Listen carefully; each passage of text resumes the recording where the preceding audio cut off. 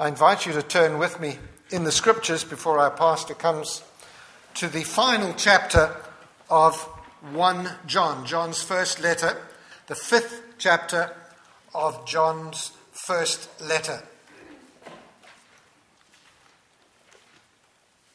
Everyone who believes that Jesus is the Christ is born of God, and everyone who loves the Father loves his child as well.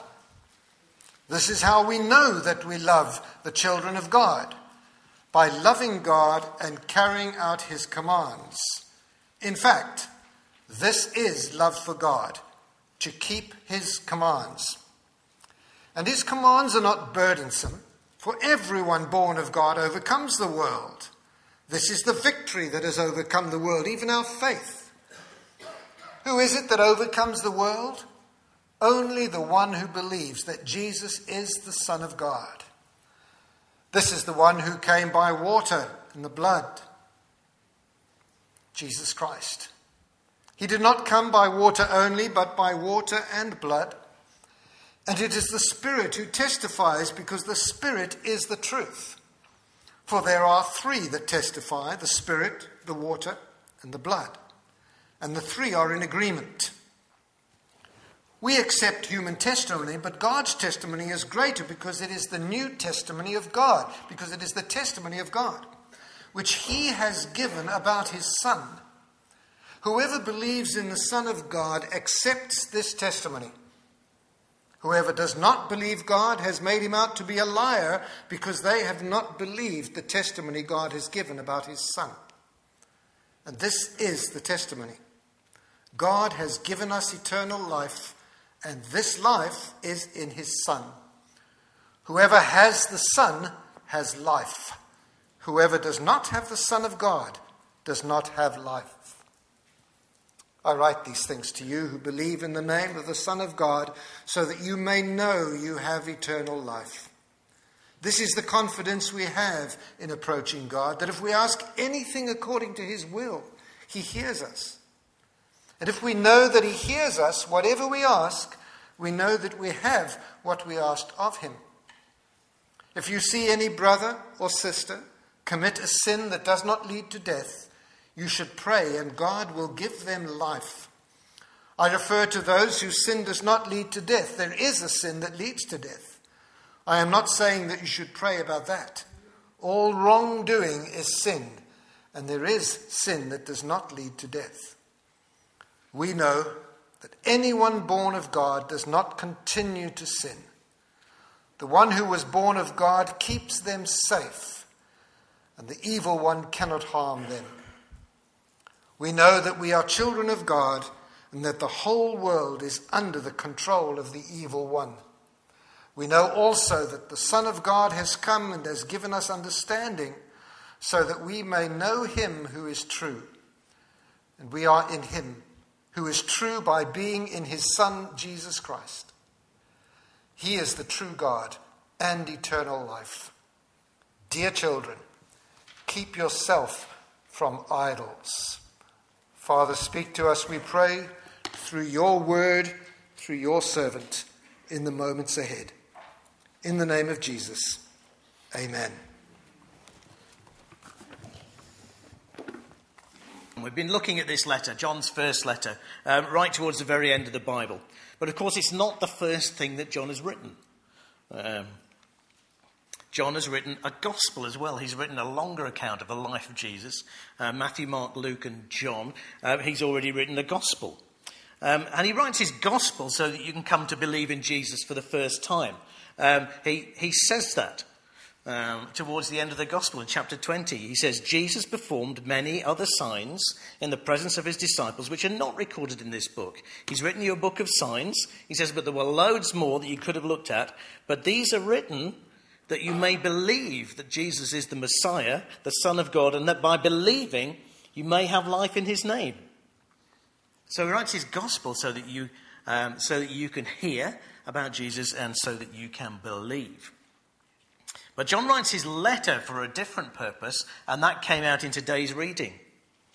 He's writing his letter so that you might know that you really have life in Christ. There it was in the middle of chapter 5, verse 13. I write these things to you who believe in the name of the Son of God, so that you may know that you have eternal life. And so there is a kind of a pattern here which I want us to fit together and understand, a process, a track. And the gospel allows you to hear that Jesus is the Messiah, the Son of God. And by hearing you might believe, and by believing you might have eternal life. And the letter allows you to know that you have this eternal life. There are sermon notes there and there and there, and the red words come up on the sermon notes. But the letter allows you to know that you really do have eternal life. And then it tells us how we can live before God with confidence. And again, it came up in today's reading. This is the confidence we have in approaching God, that if we ask anything according to his will, he hears us. And we know that and if we know that he hears us, whatever we ask, we know that we have what we asked of him. So there's the process. John wants his readers to hear in the gospel about the life of Jesus, and by hearing believe that he is the Son of God and he went to the cross for us. And by believing have eternal life, and having life now to know that you are right with God at this moment, and knowing that you can live confidently before him. I just ask you the question this morning, where are you at in that process? Have you heard about Jesus? Have you read one of the Gospels? Are you hearing the message? Having heard, have you believed? Have you believed that he is who he said he is, that he is God the Son incarnate, that he is God come in human flesh? Having believed then, have you been born anew? Have you been born again? Has something spiritual happened that you've got new life in Christ, which has changed the way you look at God and has changed the way you connect with God and has made it real and living? Has that happened? Sometimes call that being born again. And having been born again, are you living in a place where you're confident before God? Are you come before him and confident that he's hearing your prayers? And you can ask him things? Well, our mission this morning is to get you on that track. Wherever you started off, whichever point you're on, or whichever point you sit back to, our mission for the morning, as we finish off 1 John, is to get you back on that track. But I want to offer a word of warning before we go any further. This is not Paul. That's my word of warning. I know it's a bit cryptic. This is not Paul. When we read the Apostle Paul, if you're not familiar with the Bible, Paul is like he was a Pharisee. He was a religious kind of specialist, and he writes a bit like a solicitor would write. I guess he writes in kind of detailed arguments. And when you read Paul, you read through the argument, you think, oh, that's knotty, and then you tease it apart, and then you think, oh yeah, I've understood that, job done. And of course, the job isn't done. Because if you read it and understood it, that's not the job. It's only part of the job. The job then is to put it into practice and to experience it. So with Paul, there's this kind of trap that you can fall into. You think, I've understood you, Paul, but you haven't done anything about it. Well, today, and I guess you've been discovering this, I've been discovering this as I've been reading John. John doesn't let you fall into that trap. Okay, because although we might find his language a bit alien to us, when it comes down to it, he makes some really brutal statements. He makes lots of statements. I hope you've discovered that along the way. There are lots of statements where you don't need any help in understanding it. So we're just left exposed by it.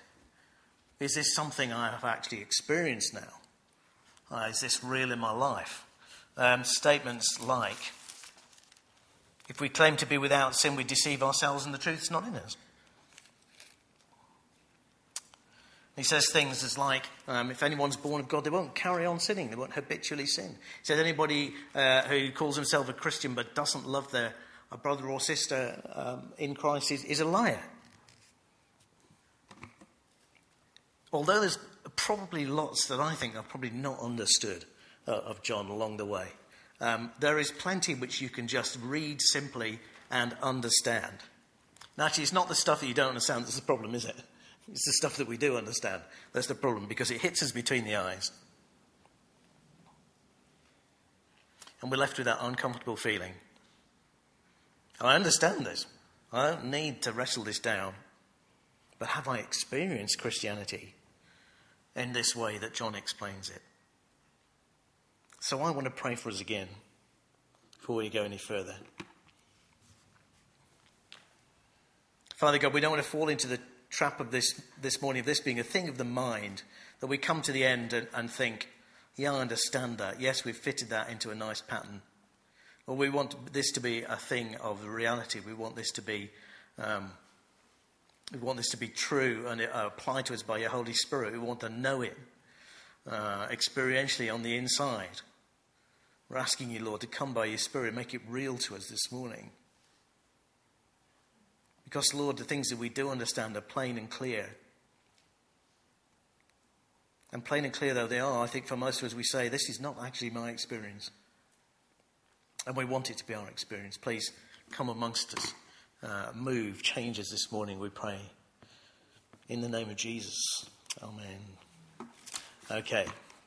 Well, hopefully, very simply, let's look at it piece by piece. We won't get into the depths of this passage. There's plenty in it.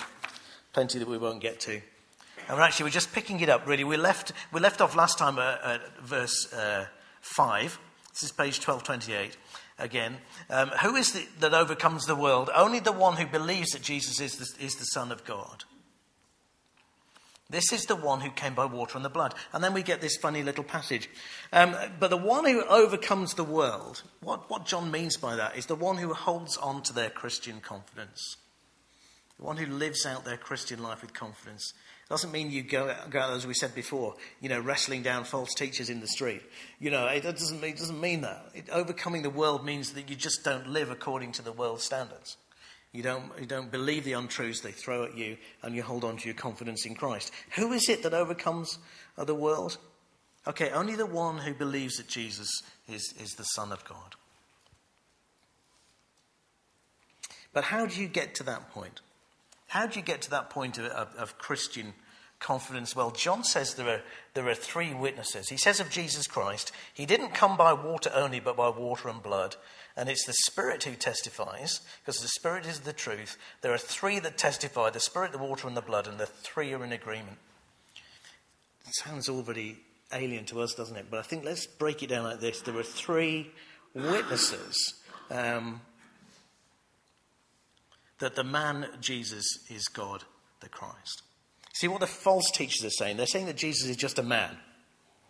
And some kind of divine Christ came down with him, woo, okay, at his baptism, and went, woo, okay, at the cross, and Jesus was just really a man. And John says, no, no, and no again. Jesus is God and man in one person from the moment of conception. That's the Christmas story. He is God and man at the moment of his birth. And he is God and man when he is being baptized by John. That's the water that he's talking about now. That's a different John that he's baptized by. It doesn't matter. At that baptism, when the Holy Spirit comes upon him like a dove, and a voice of the Father speaks to him from heaven and says, "This is my beloved Son, whom I love, with whom I'm well pleased." Jesus was God the Son. He was the Son of God. He is God and man when he is crucified and dies. This now just totally mind-blowing. How can that be? How can that be? Jesus is both God and man, and yet goes to a cross and dies in his human person. God the Son is crucified, allows himself to be nailed to a cross. That's the blood. He's God and man when he's raised from the dead. That means he is God and man now, even today. Jesus Christ is God and man. So this man Jesus is God. He is the Christ all the time. from conception, and he came through the water as God and man, and he came through the blood, through the crucifixion as God and man. And John says it's the Spirit who convinces us of this. It's the Spirit who comes and tells us this is true, because he's the Spirit who is truth. The Spirit is not trying to pull the wool over our eyes. He's not using the schoolboy's the kindergarten definition of faith, which is believing something you know that's not really true. Some small boy apparently wrote that. Faith is believing things that you know aren't really true. It's not what the Spirit is doing. He's coming and convincing you of the real facts of the matter. He's opening our eyes to what is actual and what is real. That Jesus is God and man all the way through his life. And so there are three witnesses, and they're all in agreement, and they're all making the same testimony. God has given us eternal life through Jesus, and this life is in his Son. So in a sense, he's had a little recap of his gospel here. And there are three witnesses, and the question is, do you believe? You've heard, do you believe? If you got three witnesses who agreed in a Jewish court, that was taken as true. That was conclusive. Actually, if you got two witnesses in a Jewish court, everything was to be established on the testimony of two or three witnesses. Well, John says you have three witnesses. You have the water. You've seen Jesus go through baptism as the God-man. You have the crucifixion, and you have the Holy Spirit. Do you believe? And actually, he says here as well, doesn't he, to disbelieve is not a neutral position. It says actually to disbelieve that is actually to call God a liar. So we want to get you back on this track of hearing and believing, and having believed, being born to a new life. This is the testimony, verse 11. God has given us eternal life, and this life is in his Son. Whoever has the Son has life. Whoever does not have the Son of God does not have life. It says, I write these things to you who believe in the name of the Son of God, so that you may know that you have eternal life. So the question is this: how do you have the Son of God? Remember, he who has the Son has life. Sounds great, but how do you have the Son of God? Well, simply by believing the testimony about him. The testimony of John's Gospel, which includes the water and the blood, the testimony of the Holy Spirit who is speaking to you. And then how do you have him? By responding to that testimony, that witness, asking his forgiveness. You go and ask him his forgiveness. You ask him for his lordship. You ask him for new life in Christ. And you ask then for his Spirit to be in you. Ask for forgiveness, for his lordship. Ask him for new life. Ask for his Spirit to be in you. If you've done that, then you have the Son. And you have life. You have new life in Christ. It may come to you as a new experience. It may come to you as a slow but growing experience. But if you ask that, then you have eternal life. John's called the Holy Spirit the seed that is in us. When you have this new life, you have the Holy Spirit living within you. He's called him the anointing upon us. When you have trusted Christ by asking him for these things, the Holy Spirit then is in you as an anointing, as an illuminating presence which helps you understand the Scriptures. He's called the Holy Spirit the life of God in us that changes us from the inside out. He's called him those three things. And through him, by the Holy Spirit coming into your life, you have the Son. You're connected to the Son. And as John has said earlier in the letter, he who has the Son has the Father. And that's inevitable, isn't it? Because actually they are three in one. You can't really have one without the other. It's just that sometimes one of them seems to be in the foreground. And I think the best way to picture this is as Jesus does in John 15, back in his Gospel. Let me look that up. He says, I'm the true vine. He says, my Father is the gardener, cuts off every branch in me that bears no fruit, while every branch that does bear fruit he prunes, so that it'll be even more fruitful. You are already clean because of the word I've spoken to you, he says to his disciples. Remain in me as I also remain in you. No branch can bear fruit by itself. It must remain in the vine. Neither can you bear fruit unless you remain in me. So as a picture, if Jesus is the vine, if he is kind of like the core, if he's like the trunk, the main stem, and we are like the branches, the life-giving sap that flows through is the Spirit. But if we are connected to him like a branch to a vine, then we have him. In the sense that we have him, we are connected to him, and he has us. So we are in Christ because we're connected to him.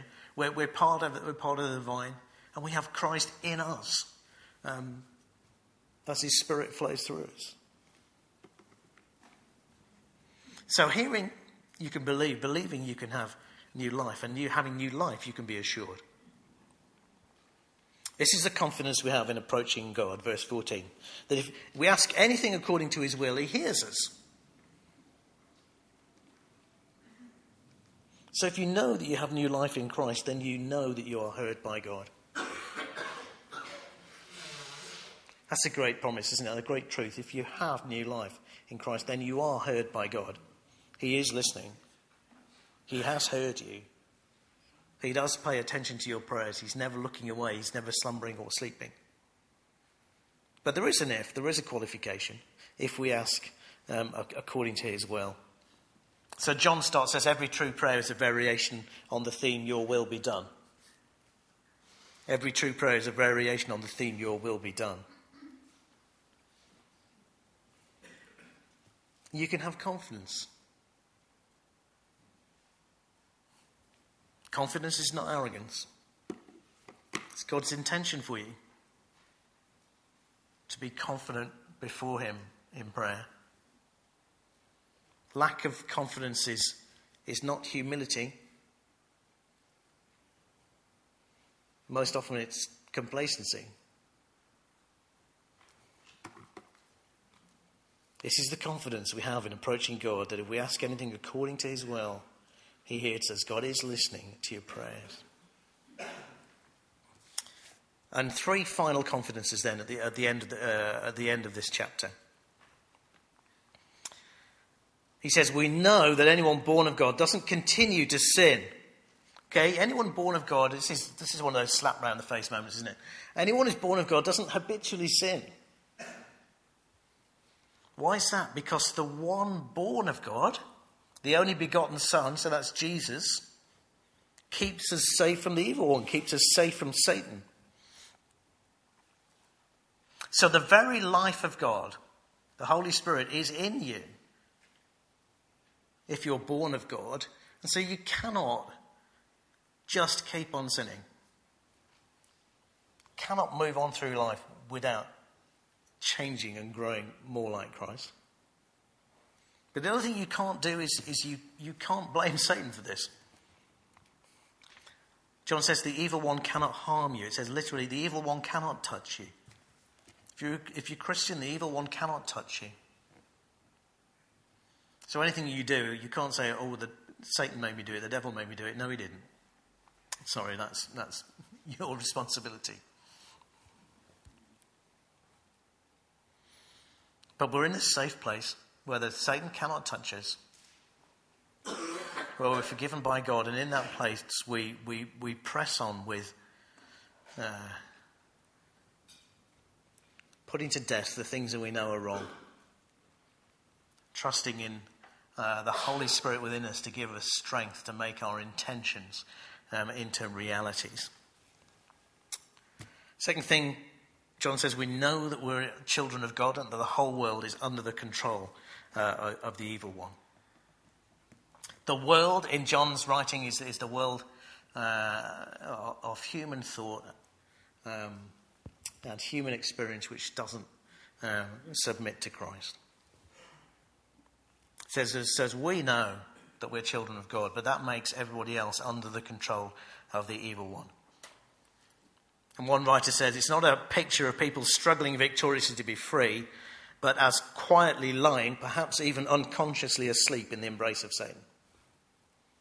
So we're the children of God. The non-Christian world is under the control of another power. So don't copy it. Don't be like it.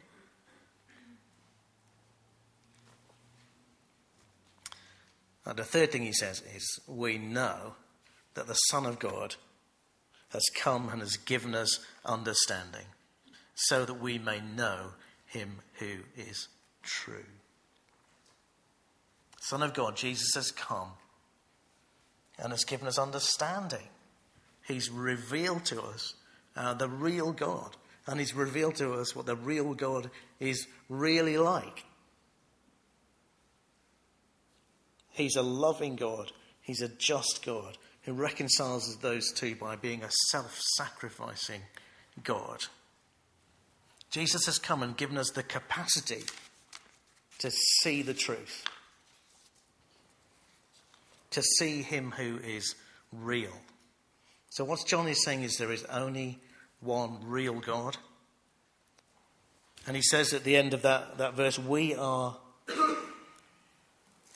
I've lost it. We are in him. And we are in him who is true, by being in his Son, Jesus Christ. That's what's on offer this morning. The offer for you to be in him who is true, to be really, genuinely in the real and only true God who made the universe. And then he says at the bottom, keep yourself from idols, which seems like a kind of non sequitur. But I think what he's saying is, don't settle for anything less than the real God. Don't settle for anything less than a real experience of the real God. So let's see, and then we'll pause for prayer, and then we'll respond in song. Let's see if we can get you back on track, if you're not already on that track. Get off track through a number of things. Complacency. Okay? Get off track by complacency. Just not thinking, just not paying enough attention to our Christian life. But also there is this thing I think we're involved in as British people to some extent, which is Christianity being a thing of the mind. It's a kind of nice idea for Sundays. We're in this realm of nice ideas, but it never makes it through to practical Christian living. That's a form of complacency. And you can't be half-hearted and have assurance. I think that's true. You can't be half-hearted and feel confident before God. Besetting sin. This is what the ancients called it, I guess, probably in 16th or 17th century. I don't know where the phrase come from. But besetting sin is that thing you do and you can't seem to stop doing. And you come back to it and you pray again, but you do it again. And you ask forgiveness again and you do it again. And it feels like surely forgiveness must have run out now. I can't go back to God and ask forgiveness again. And fear. Just a conscience which can't believe that God is not going to punish me for the things I've done wrong. Well, let's see if we can get back on track. Get back on track by hearing and believing this testimony. God has given us eternal life, and this life is in his Son. He who has the Son has life. He who does not have the Son of God does not have life. There is an answer, to... If you're complacent, then read 1 John again, because I think it will beat you about the face, in a kind of poetic John kind of way. He will slap you around the face and tell you that you can't be a Christian and go on sinning. You can't be a Christian you're not a Christian if you don't love your brothers and sisters in Christ. You're not really a Christian if you don't really want to be like him. You're not a Christian if you can't be bothered about the truth about him.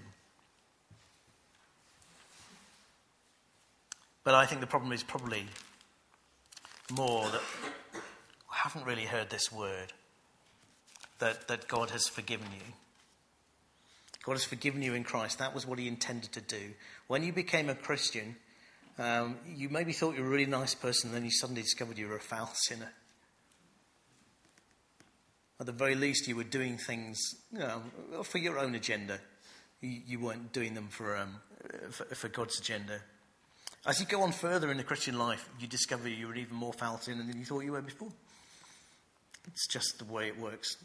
And it's very gracious of God to only reveal a bit of it to us at a time, rather than show us all the lot at once. But there's a verse in Romans I want to draw your attention to. And it's this. Romans 5. God demonstrates his own love for us in this: while we were still sinners, Christ died for you. While we were still sinners, Christ died for us.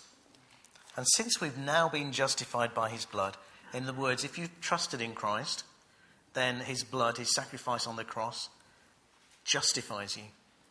In other words, makes you right before God, makes you clean before God. Since we have been justified by his blood, how much more shall we be saved from God's wrath through him? So that's Paul. And Paul is saying this: if when you were a kind of unknowing sinner and you didn't even know God and you were walking the opposite direction, Christ died for you, how much more, now that you've come into allegiance with him, will he forgive you for the stuff that you've done wrong? I think we kind of think, now that I'm a Christian, he'll forgive me less for what I've done wrong because I know better. And Paul doesn't say that. He says now he forgives you more. So whatever your struggle with sin, it is forgiven. And sometimes that problem with besetting sin, that we come back and we wonder and we feel we can't ask forgiveness again, sometimes that's just pride. It's just saying, oh, I ought to have grown out of this by now, rather than just coming back and gratefully.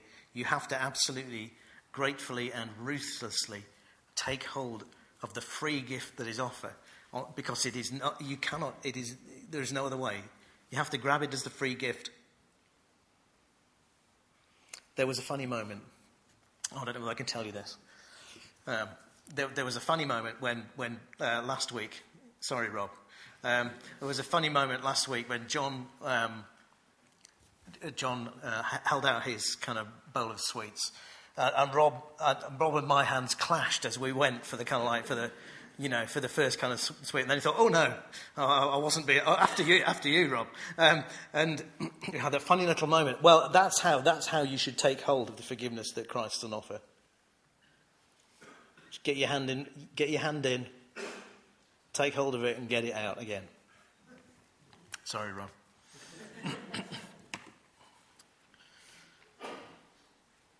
You've got to hear and believe the testimony.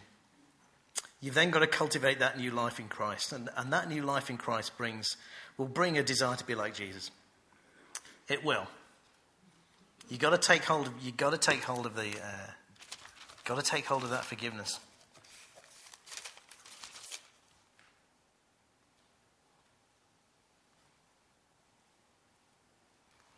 It's interesting, 2 Peter, he says, whoever isn't growing in Christ is short-sighted and blind, forgetting that they've been cleansed from their past sins. The thing that's stopping you growing is you've forgotten you've been forgiven.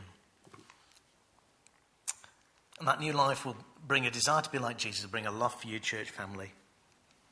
And that will give you confidence before God. And that's the goal. That's the place we want you to be in. We want you to be confident before God in prayer. We want you to have assurance. As Martin Lloyd-Jones said at the beginning, assurance is not essential to salvation, but it is essential to the joy of salvation. I want you to have joy in Christ. Or as Thomas Brooks called it, I want you to live in the suburbs of paradise.